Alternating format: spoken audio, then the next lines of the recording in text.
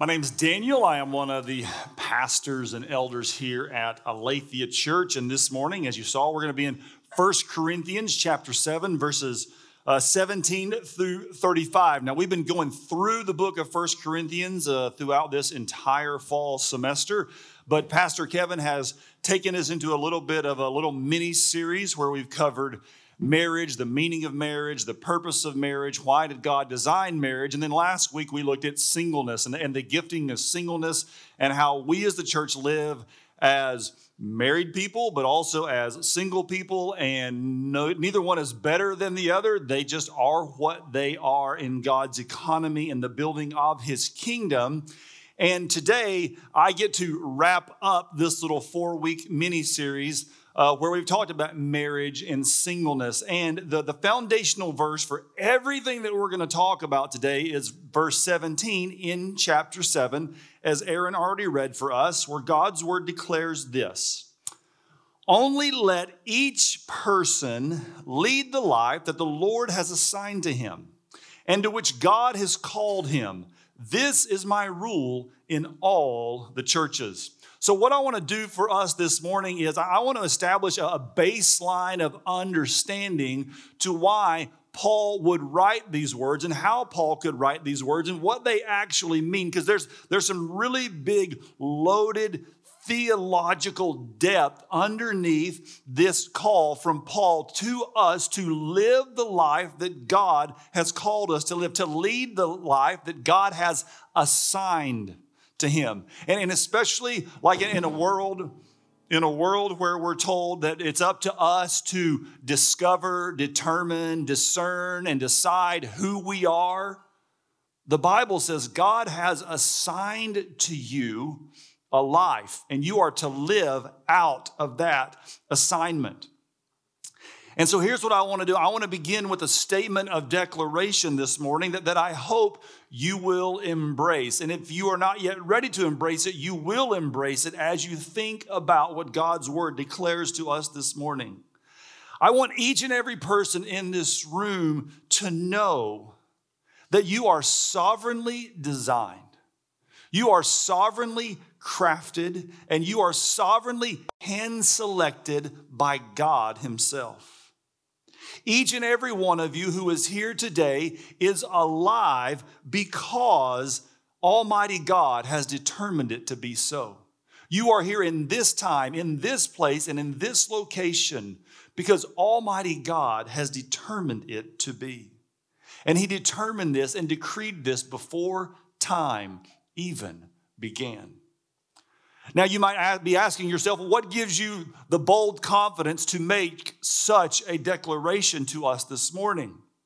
And we see in Acts chapter 17, verses 24 through 26, when Paul is speaking to a large group, he makes this statement to them, and he says, "The God who made the world and everything in it, being Lord of heaven and earth, does not live in temples made by man. Nor is he served by human hands as though he needed anything, since he himself gives to all mankind life and breath and everything. And he made from one man every nation of mankind to live on all the face of the earth, having determined allotted periods and the boundaries of their dwelling place." For each and every person in this room, you need to not only know, but I want you to embrace the fact that God has chosen your race. God has chosen your skin color. God has chosen your gender. God has chosen your height. Maybe not so much your weight, but he has determined your eye color. He has determined your family, the time and place that you were born. But let me say this to you. Many people in this world, many people in this room struggle because they see these characteristics. They see what I've described as a burden to bear rather than a thing to be embraced. You are free to be exactly who God created you to be. And one of the great struggles in our human life is to learn to live out of exactly who it is that God has created it to be and not try to be anyone else in the process. One of the great struggles of humanity is trying to not be anyone else in the process. Because God has created you to be exactly who you are, you need to stop comparing yourself to others. Because as Eleanor Roosevelt famously said, comparison is the thief of joy. If you live your life comparing yourself to other people, you are only robbing yourself of joy. The second thing that I want you to know this morning as we establish this baseline for verse 17 in chapter 7 of 1 Corinthians is this in Romans 8, 28 through 30. And we know that for those who love God, all things work together for good, for those who are called according to his purpose. Let's concentrate on that word called. For those whom he foreknew, he also predestined to be conformed to the image of his Son, in order that he might be the firstborn among many brothers. And those whom he predestined, he also called. And those whom he called, he also justified. And those whom he justified, he also glorified. Church, before you were ever born, God knew you. He knew you. In the intimate way that you can know another human being in friendship and relationship, God himself knew you. Not only did he know you, but he had predestined what you would look like. The Bible tells us in Psalm 139, verses 13 through 16, he formed your inmost parts. He knew every one of your days before they even came into existence. And he knew that he would sovereignly call you to be his own. He knew before you were born that he was going to make you a child of the King. He was going to make you a brother to King Jesus or a sister to King Jesus. He knew all this. And he did this so that you would be conformed to the image of Jesus, so that you, as you grew in this life, in that moment that when he came into your life, and he, as we use it in theological terms, he effectually called you. Because at one point you were living your life your way, how you wanted to live it. But you at some point recognized that something had changed in you, that God had effectually called you into his kingdom. God had called you to become like Jesus. You wanted to love and you wanted to serve the King. You wanted to follow Jesus and you wanted to give him your life. And once that call was realized in your life, you wanted to walk like King Jesus.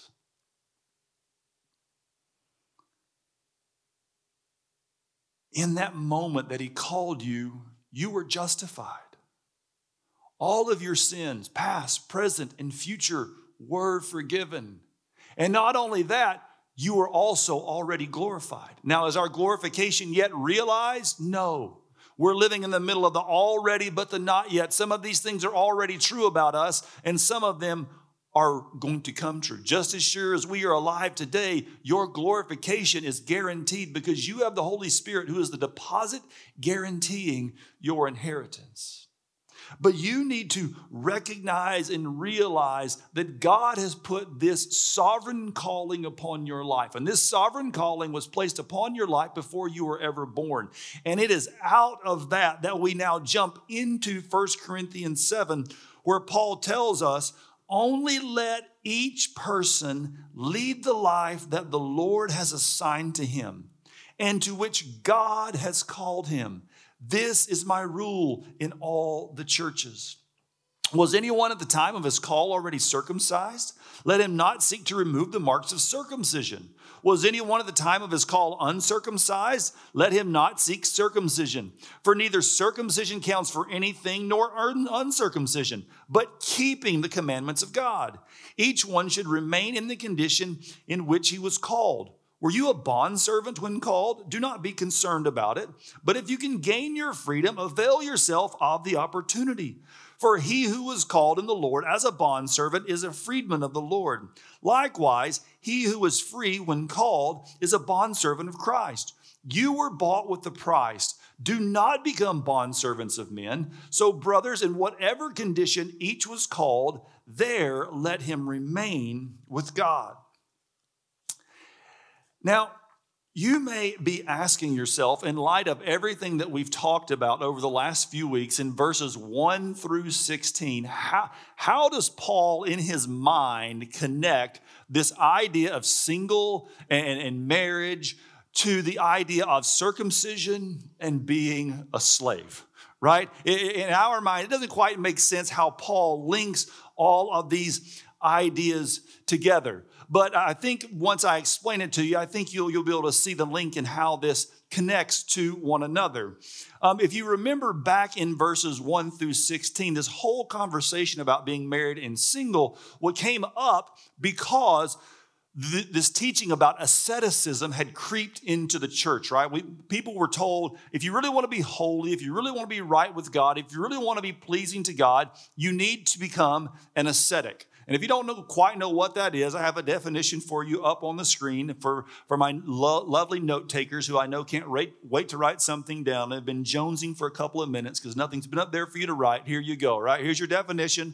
The practice of severe self-discipline and abstention from all forms of indulgence, typically for religious reasons. And where this was playing itself out in the church, especially in marriages, was among that of the sexual union between husband and wife. And people were being told, hey, though you were married when you became a believer, to be really holy, you have to refrain from sexual indulgence, from food and drink indulgence, anything that would bring you pleasure. And so people were forsaking the bond of the covenant of marriage within the bedroom, and they were abstaining from sex. And not only that, some of them were even going as far as getting divorced because they wanted to be as ascetic as possible, deny all pleasure as much as possible, move somewhere out in the middle of the desert, live in a cave so that they could separate themselves from the entire world. That is the foundation from which Paul is having this discussion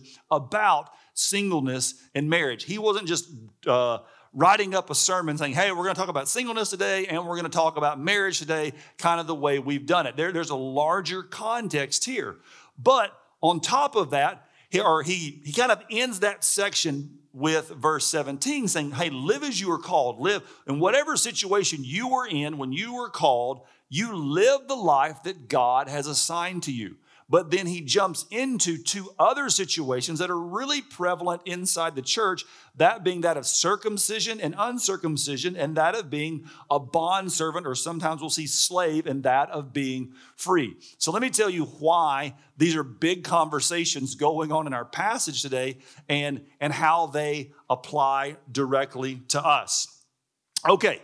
So if you're not familiar with what's going on in the Bible and its context, probably the defining issue in the early church was that of circumcision versus uncircumcision, all right? The very first letter that Paul ever writes, he writes 13 letters in our New Testament, many of them to local churches. The very first one that he ever writes is the letter to the church in Galatia. And it has one theme to which the whole letter flows, and that is the topic of circumcision. Paul had to deal with this all the time because for the Jewish people, circumcision was the mark of being a Jew. And they could not fathom in their mind in any way, shape, or form that there were people who were now being called the children of God, but yet did not bear the mark of circumcision. For bearing that mark is what defined them as the people of God. So you have these Jewish people in the church, you have these Gentile people in the church who are not circumcised, and the Jewish people who they label Judaizers are coming in and go, hey, look, this whole faith in Jesus, it's all good. Yes, you need that. But you also have to have this work on top of it called circumcision. And Paul does not like this conversation whatsoever. Paul gets infuriated by this conversation, and he spends an entire letter excoriating these people who continue to promote this idea that you need to be circumcised in order to be saved, to where at the end of the letter he says, for all of you who are promoting circumcision, I wish you would just go all the way and just cut it all off. That's how perturbed he was by this conversation. Because of what it was doing is it was creating the haves and the have-nots within the church. It was creating a work on top of you only need faith in Jesus to be saved. And that's why he writes in Galatians 5:6, for in Christ Jesus neither circumcision nor uncircumcision counts for anything, but only faith working through love. And so with this case of circumcision, we can now begin to see this link between circumcision and the previous instruction on marriage and divorce, because these people were being told they had to fundamentally change something about themselves that was different than the life to which they were called. And so Paul says, no, look, you were married when you came into this, stay married. You were circumcised or not circumcised, stay that way, because you don't need to change in order to live the life that God has called you to live. And then he brings another situation into the church where he talks about being a bondservant, right? And this gets Paul in a lot of trouble. If you ever have a lot of conversations outside the church with people, they say that Paul is condoning slavery, when in fact, well, he's not condoning slavery, but it's also slavery, as Paul is talking about it, is very different than how we normally think of slavery. When we hear the word slavery, when we think about the stain upon our country, we are thinking of something we call chattel slavery, right? Where men and women and children were bought and sold in just a horrific manner. But though that existed in Paul's day, that is not the primary lens through which Paul is talking about being a slave. And so it is a little more helpful to talk about it as being a bondservant.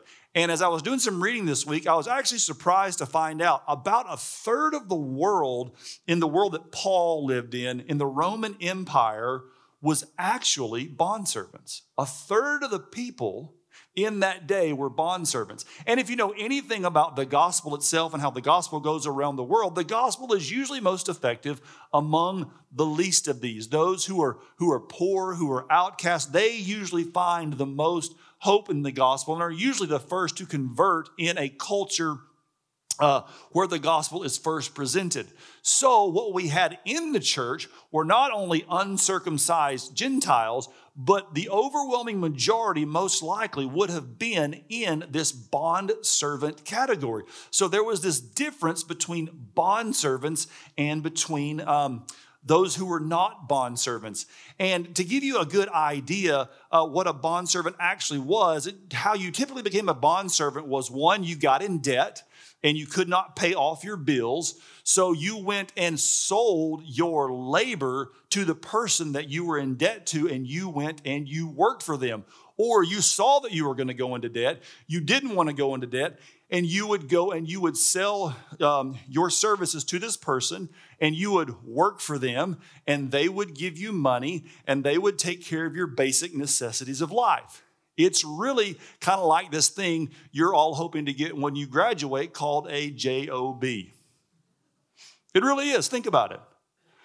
You are going to give your life to another company, to a company, so that you can pay your bills, so that you can meet your needs. They're going to tell you when to work, where to work, how to work. They're going to determine all of this for you. Your idea of having a job is way more closer to the idea of bondservant in the scripture than bondservant is to chattel slavery as we normally think about it in our everyday lives. So I think you can have, once you get out and graduated, you might want to come back to all these passages about being a bondservant and what Paul might have to say to you in these passages. But what he says to the church at large is this: look, if you're a bondservant, don't spend your whole life trying to get free. Like, yes, you are now free in Christ, but the big thing is you not being a bondservant or not being a bondservant. Because why did people not want to be a bondservant anymore? Because it was a social status thing. They were trying to get out of what they were being viewed as a lower class. And he's like, you don't have to get out of this for the sake of status, for the sake of social standing. Now, if you can get out of it, Paul says, go ahead and get out of it. But he says, hey, for you who are the free people, for you who are the owners, for you who have wealth and resources, you better not forget that you are a bondservant of Christ. Don't think that you are just free to go doing whatever you want to go do, because you are actually a bondservant of Jesus, and you need to live that way. And so his final instruction in wrapping up this section here about living as you were called is that, brothers and sisters, in whatever condition you were in when you were called, let him remain with God. If you're married, stay married. If you're single, I think it's advisable for you to stay single unless you burn with passion. If you were circumcised, that's fine. If you were uncircumcised, that's fine too. If you were a bondservant, it's okay. And if you're a free person, it's okay. Live the life that God has assigned to you. Now, I know that can be a hard pill to swallow, living the life that God assigned to you. Because many of us just don't like the life that God has assigned to us. We just don't. We think it's unfair, and we want to live any other life but the one we actually have.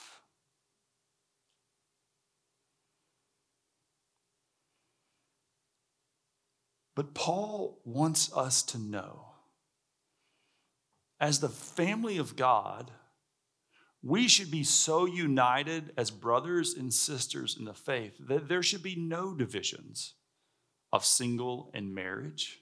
There should be no divisions of circumcised and uncircumcised, of bondservant and free.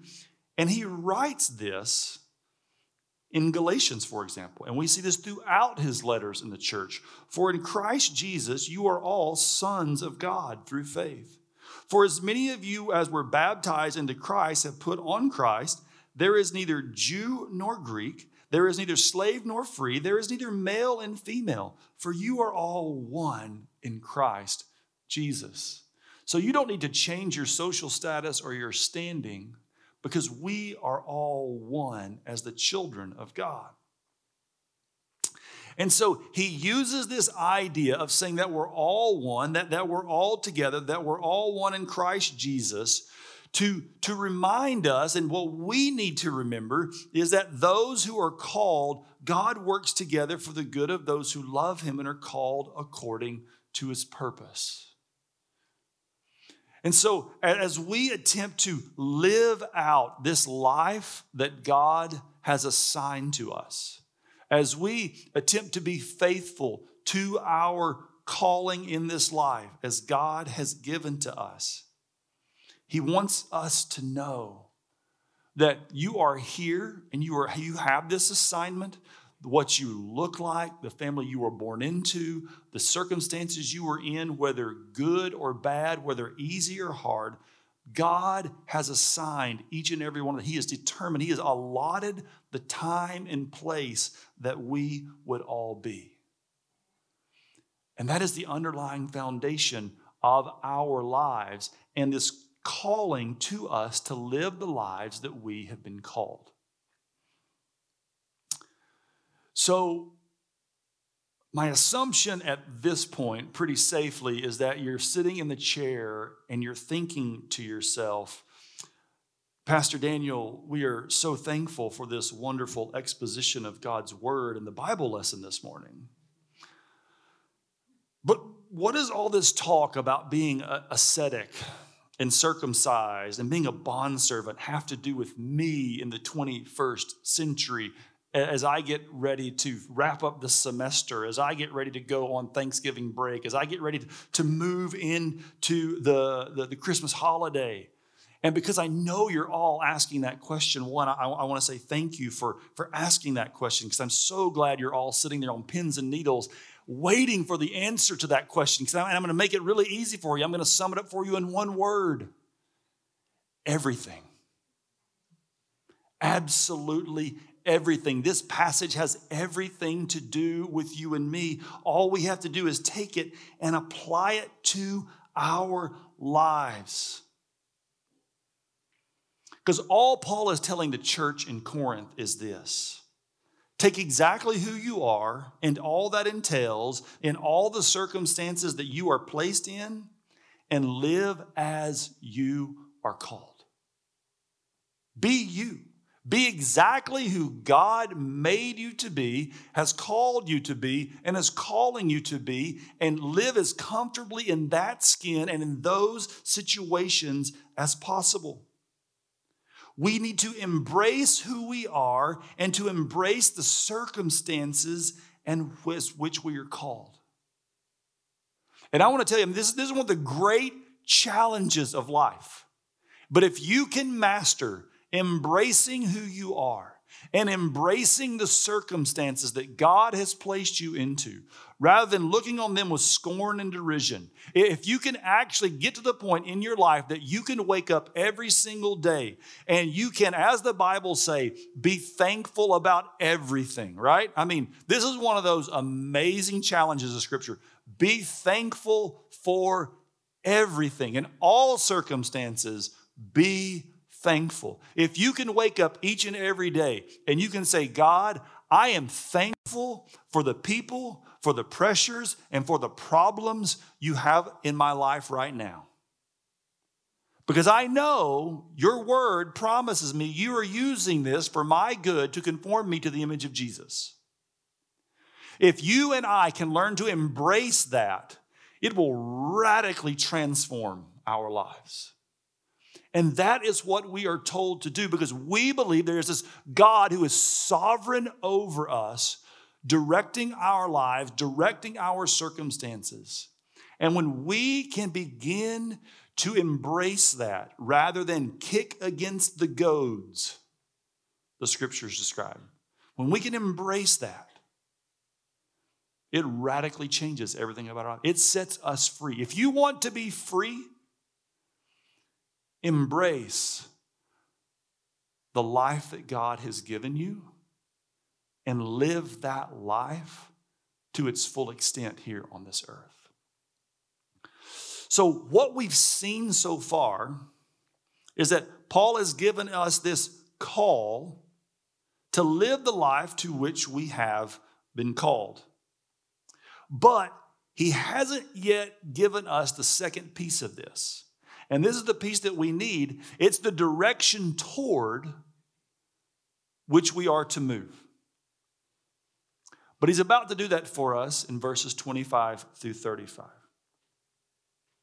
Look at what it says. Now, concerning the betrothed, I have no command from the Lord, but I give my judgment as one who by the Lord's mercy is trustworthy. I think that in view of the present distress, it is good for a person to remain as he is. Are you bound to a wife? Do not seek to be free. Are you free from a wife? Do not seek a wife. But if you do marry, you have not sinned. And if a betrothed woman marries, she has not sinned. Yet those who marry will have worldly troubles. And I would spare you that. This is what I mean. Brothers, the appointed time has grown very short. From now on, let those who have wives live as though they had none, and those who mourn as though they were not mourning, and those who rejoice as though they were not rejoicing, and those who buy as though they had no goods, and those who deal with the world as though they had no dealings with it. For the present form of this world is passing away. I want you to be free from anxieties. The unmarried man is anxious about the things of the Lord, how to please the Lord. But the married man is anxious about worldly things, how to please his wife. And his interests are divided. And the unmarried or betrothed woman is anxious about the things of the Lord, how to be holy in body and spirit. But the married woman is anxious about worldly things, how to please her husband. I say this for your own benefit, not to lay any restraint upon you, but to promote good order and to secure your undivided devotion to the Lord. So Paul tells us, hey, I want you to live the life that God has called you, live the life that God has assigned you. And the goal and aim of that instruction, and the second big piece, the second big idea you need for today, so that you and I would be fully pleasing to the Lord. If you and I want to be fully pleasing to the Lord, we need to live the life that God has assigned us and called us. That's this whole instruction that Paul has given us. Now, what's funny is, because we do this, right? We love to just take Bible verses out of context. So we see this thing about being married and not married, and we do what we've done today. And again, the elders all agree on this. We did what? We made a mini series out of married and being single, right? But that's not actually the point of what Paul is making. This whole chapter 7 is not about being married. It's not about being single. That's not what Paul was actually writing about. What he's actually writing to the church is these two big ideas. Live as you are called and be fully pleasing to the Lord. Live a life that is fully pleasing to the Lord. Now, how do you do that? You do it with as little distraction as possible. And one of the ways that happens, one of the ways you can do that is by remaining single instead of getting married. Now, you need to understand something about this instruction about getting married or being single, right? The church is in the midst of intense persecution. And so in the present distress that they were going through, Paul says it is wise for you to not get married. But if we even take that into our modern context, if we're going to live a life that is fully pleasing to God, that is fully devoted to the Lord, we should at least think about and consider whether we are going to stay single or whether we are going to get married. Because Paul says this is just simple, basic fact. It is easier to live a life fully devoted to the Lord as a single person than it is as a married person, right? And so in order to illustrate this, I asked Pastor Theo for permission to compare his life to mine. Pastor Theo is a single man. He's 32 years old. Now, let me just say this. What I didn't do is I didn't tell him what examples I was going to use, okay? And that's his fault for not asking.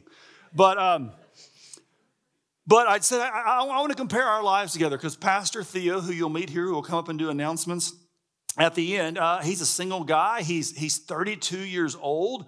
I'm a married man. I'm 45 years old, and I have 4 kids, right? And there is a vast amount of difference in the decisions that Pastor Theo and I have to make on a daily basis.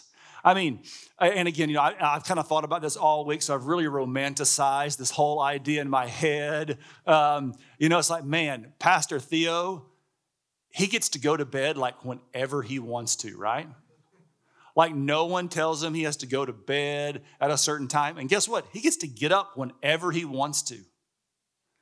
And what does he get to do? He gets to work all day, do ministry all day, and Pastor Theo serves you well. Let me just say something to you guys. You guys should, each and every one of you should just tell Pastor Theo thank you. I mean, he works incredibly hard. He puts in more hours than me and Kevin combined. I mean, he just works a lot. He serves you in an incredible way. He really loves you and serves you well. But I mean, he just gets to do ministry all the time, and he gets paid to do it, right? But guess what? When he's done with ministry, he just gets to go eat whatever he wants to eat, right? He gets to watch whatever TV program he wants to watch. He gets to go do whatever he wants to do. He didn't have to consider, does this other person, are they going to like what I'm going to like? Are they going to like what I'm going to watch or what I'm going to eat? He gets just to do whatever he wants to all the time.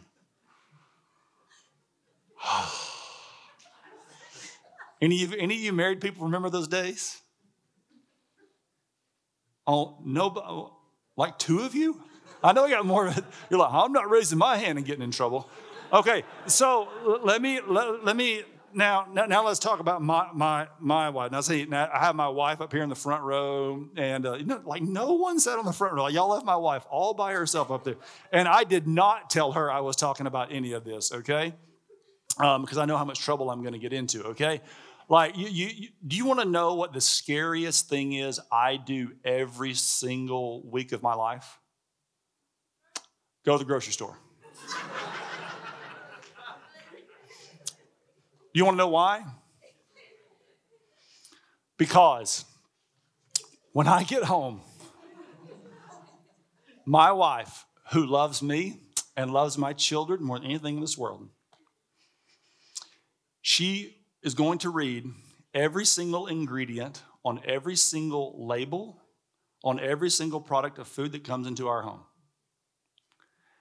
And if it has one of the wrong ingredients on it,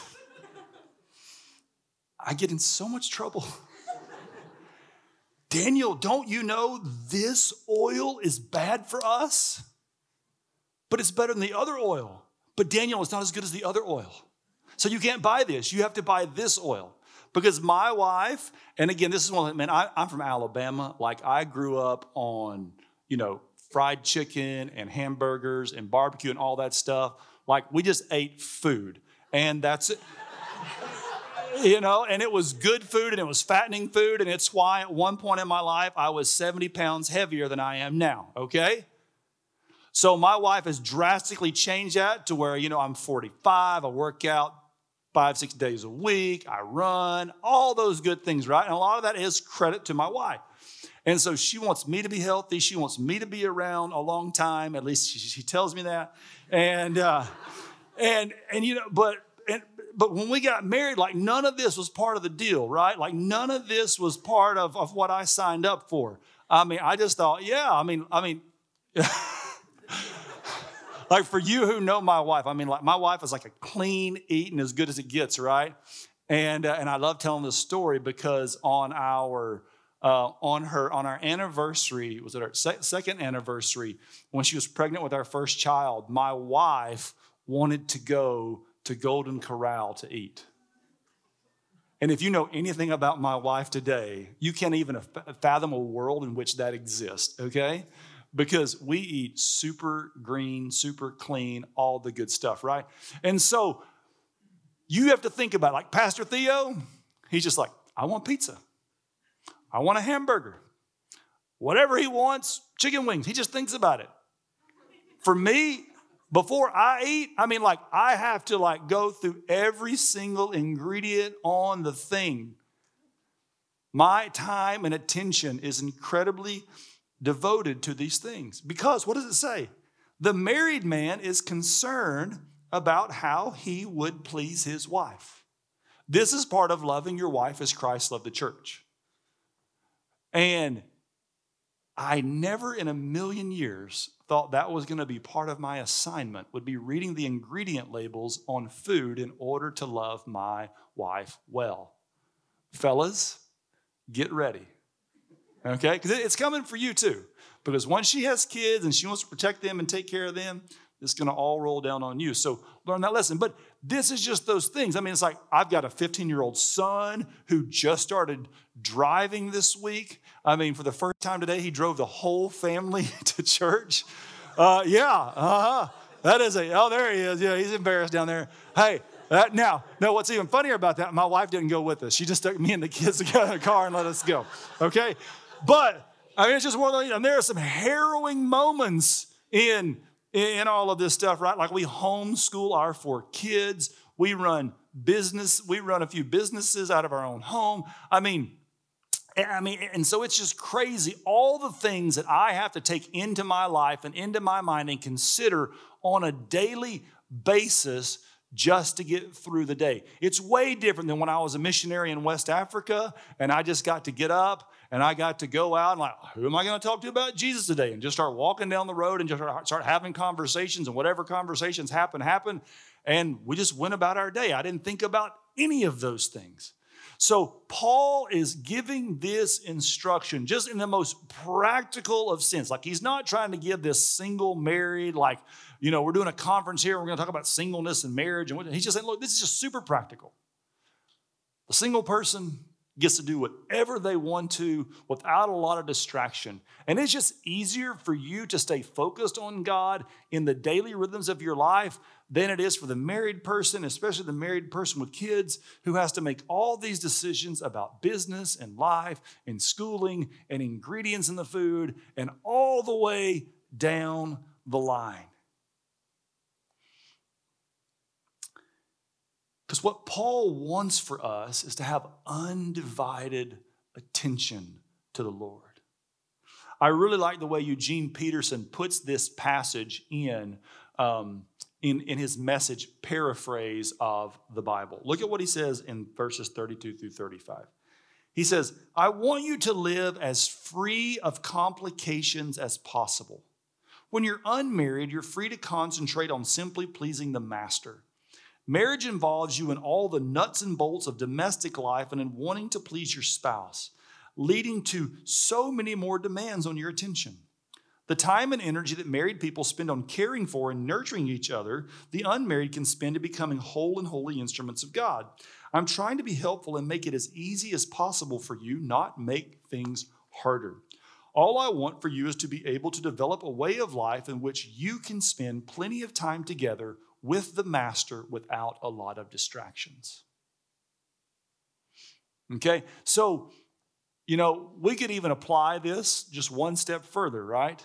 To these devices that we carry around, right? How many of you get a screen time report every week on your phone? How many of you hate getting a screen time report on your phone? How many of you shirk away from it and cringe a little bit every time you see how much you spent on this device over the last 7 days? Mine comes up Sunday morning, right? Right before I come into service every week. And I'm like, oh, God, this thing is such a distraction in my life. The whole point of what Paul is saying in living a life that is fully pleasing to the Lord is to live your life free of distractions as much as possible so that you can be fully and wholly devoted to God. So the two big ideas for today's sermon, the two big ideas you're going to discuss in your gospel community groups this week, if you're still having them before you go in for Thanksgiving, is one, live as you are called. Embrace who God has called you to be, who God has made you to be, who God has designed you to be, and live a life that is fully pleasing to the Lord. So to wind this down and to make the last bit of application to our lives this morning, let's look really practical, in a real practical fashion of what God expects for you to live as you are called. 1 Peter chapter 4, verse 10, Peter says this. Each of you should use whatever gift you have received to serve others as faithful stewards of God's grace in its various forms. As I have stated previously, and I want to restate for you, if you want to live a life full of joy and happiness, stop comparing yourself to others. And again, I'm going to reference these devices once again. It has been science. This is not preacher talk. This is not Jesus talk. This is Jesus talk and preacher talk along with scientific talk. It is scientifically proven the greatest thing that robs you of joy and happiness in this life is this thing right here.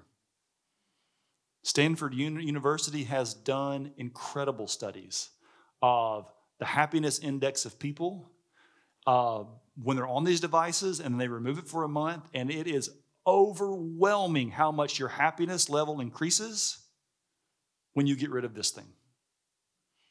And I know you say, but I just can't live without it. You're an addict. And we need to admit it. Like, we just need to admit this is an addiction. But I got to have it for this. I got to have it for that. I got to have it for that. Guess who says that? Addicts.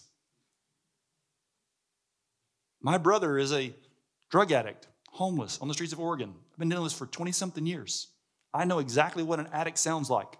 You know what we sound like? Him. All the time because of these things. They do some wonderful good. I'm not saying they're like, the worst thing in the world because they have some functionality. But we need to realize our dependence and addiction upon these devices in many ways, shape, or form. and how many hours we spend.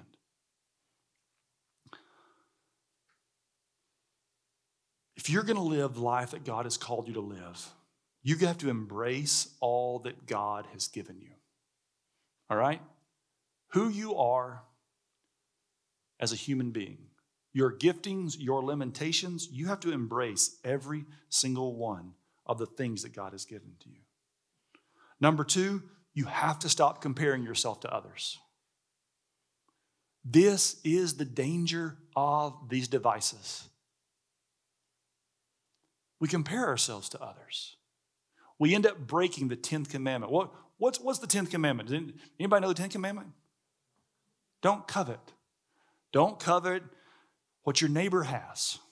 His manservant, his maidservant, his donkey, his car, his house, his wife, all the things, right? What is our frame of mind when we're on these devices most of the time on social media?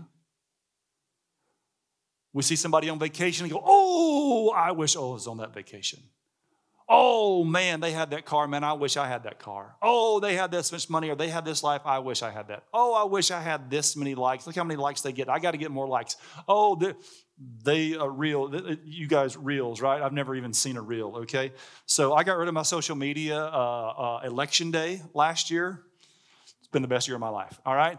So it makes a drastic difference. Ask yourself this week as you go out, I want you to look at all the places where you find yourself comparing your situation to other people's situation.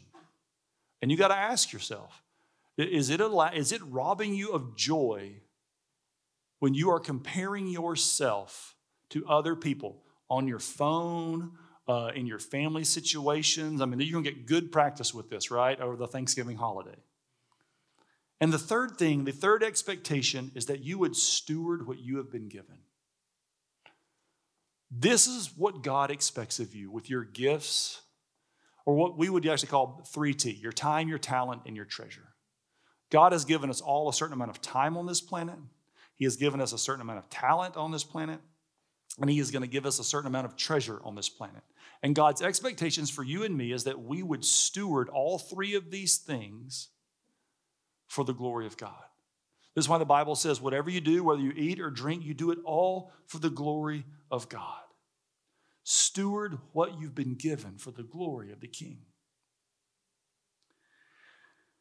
And as you strive to live a life that is fully pleasing to God, you might ask yourself, but again, what is the aim? What is the direction? When Paul says that live a life that is fully pleasing to the Lord, well, what does it look like?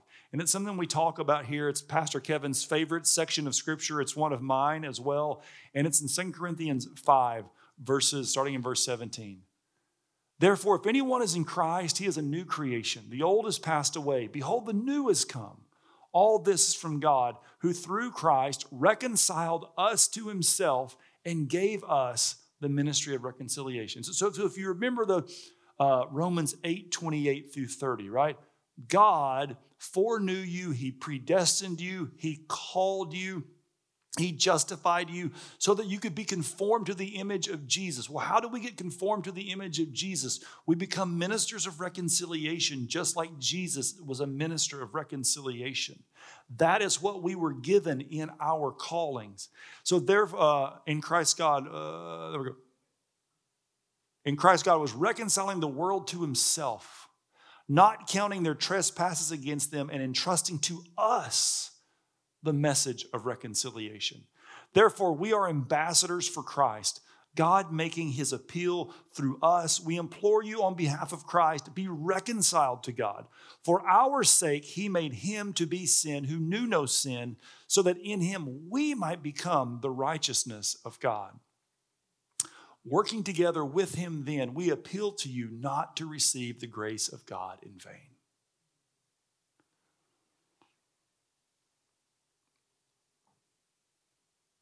God is going to launch you out all over this world. One of the things why we love doing ministry here, and we chose to leave our church in Seattle and come here to devote our life to college students, is because we knew that God was going to send you out all over the world. And our hope and our dream and our desire for you, and it's not ours, but it's God's desire for you, is that you would be ministers of reconciliation wherever you go.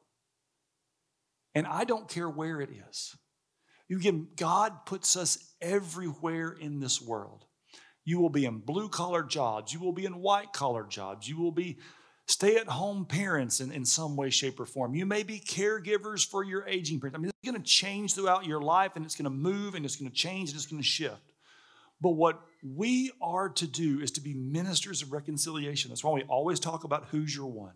We believe that God has put one person in every person's life who is in your organic sphere of influence that you should always be attempting to bring to faith. You should always be looking to share with them, to pray with them, to pray for them, to do whatever you can to ask that God would move and change and effectually call them as children of the King. That you would go out and you would be ministers of reconciliation as scientists, as doctors, as garbage men, as electricians, as mechanics, as bankers, as accountants, as cashiers, as students, as sons and daughters, whatever. Whatever you are to do, whatever God has gifted you to do with time and talent and treasure, use it to be ministers of reconciliation. For that, if you do that, I can guarantee you two things. Number one, you will live a life that is fully pleasing to the Lord. And number two, when you pass from this life to the next, you will hear from Jesus himself, "Well done, my good and faithful servant." For that is what is expected of us who have been called to be the children of God.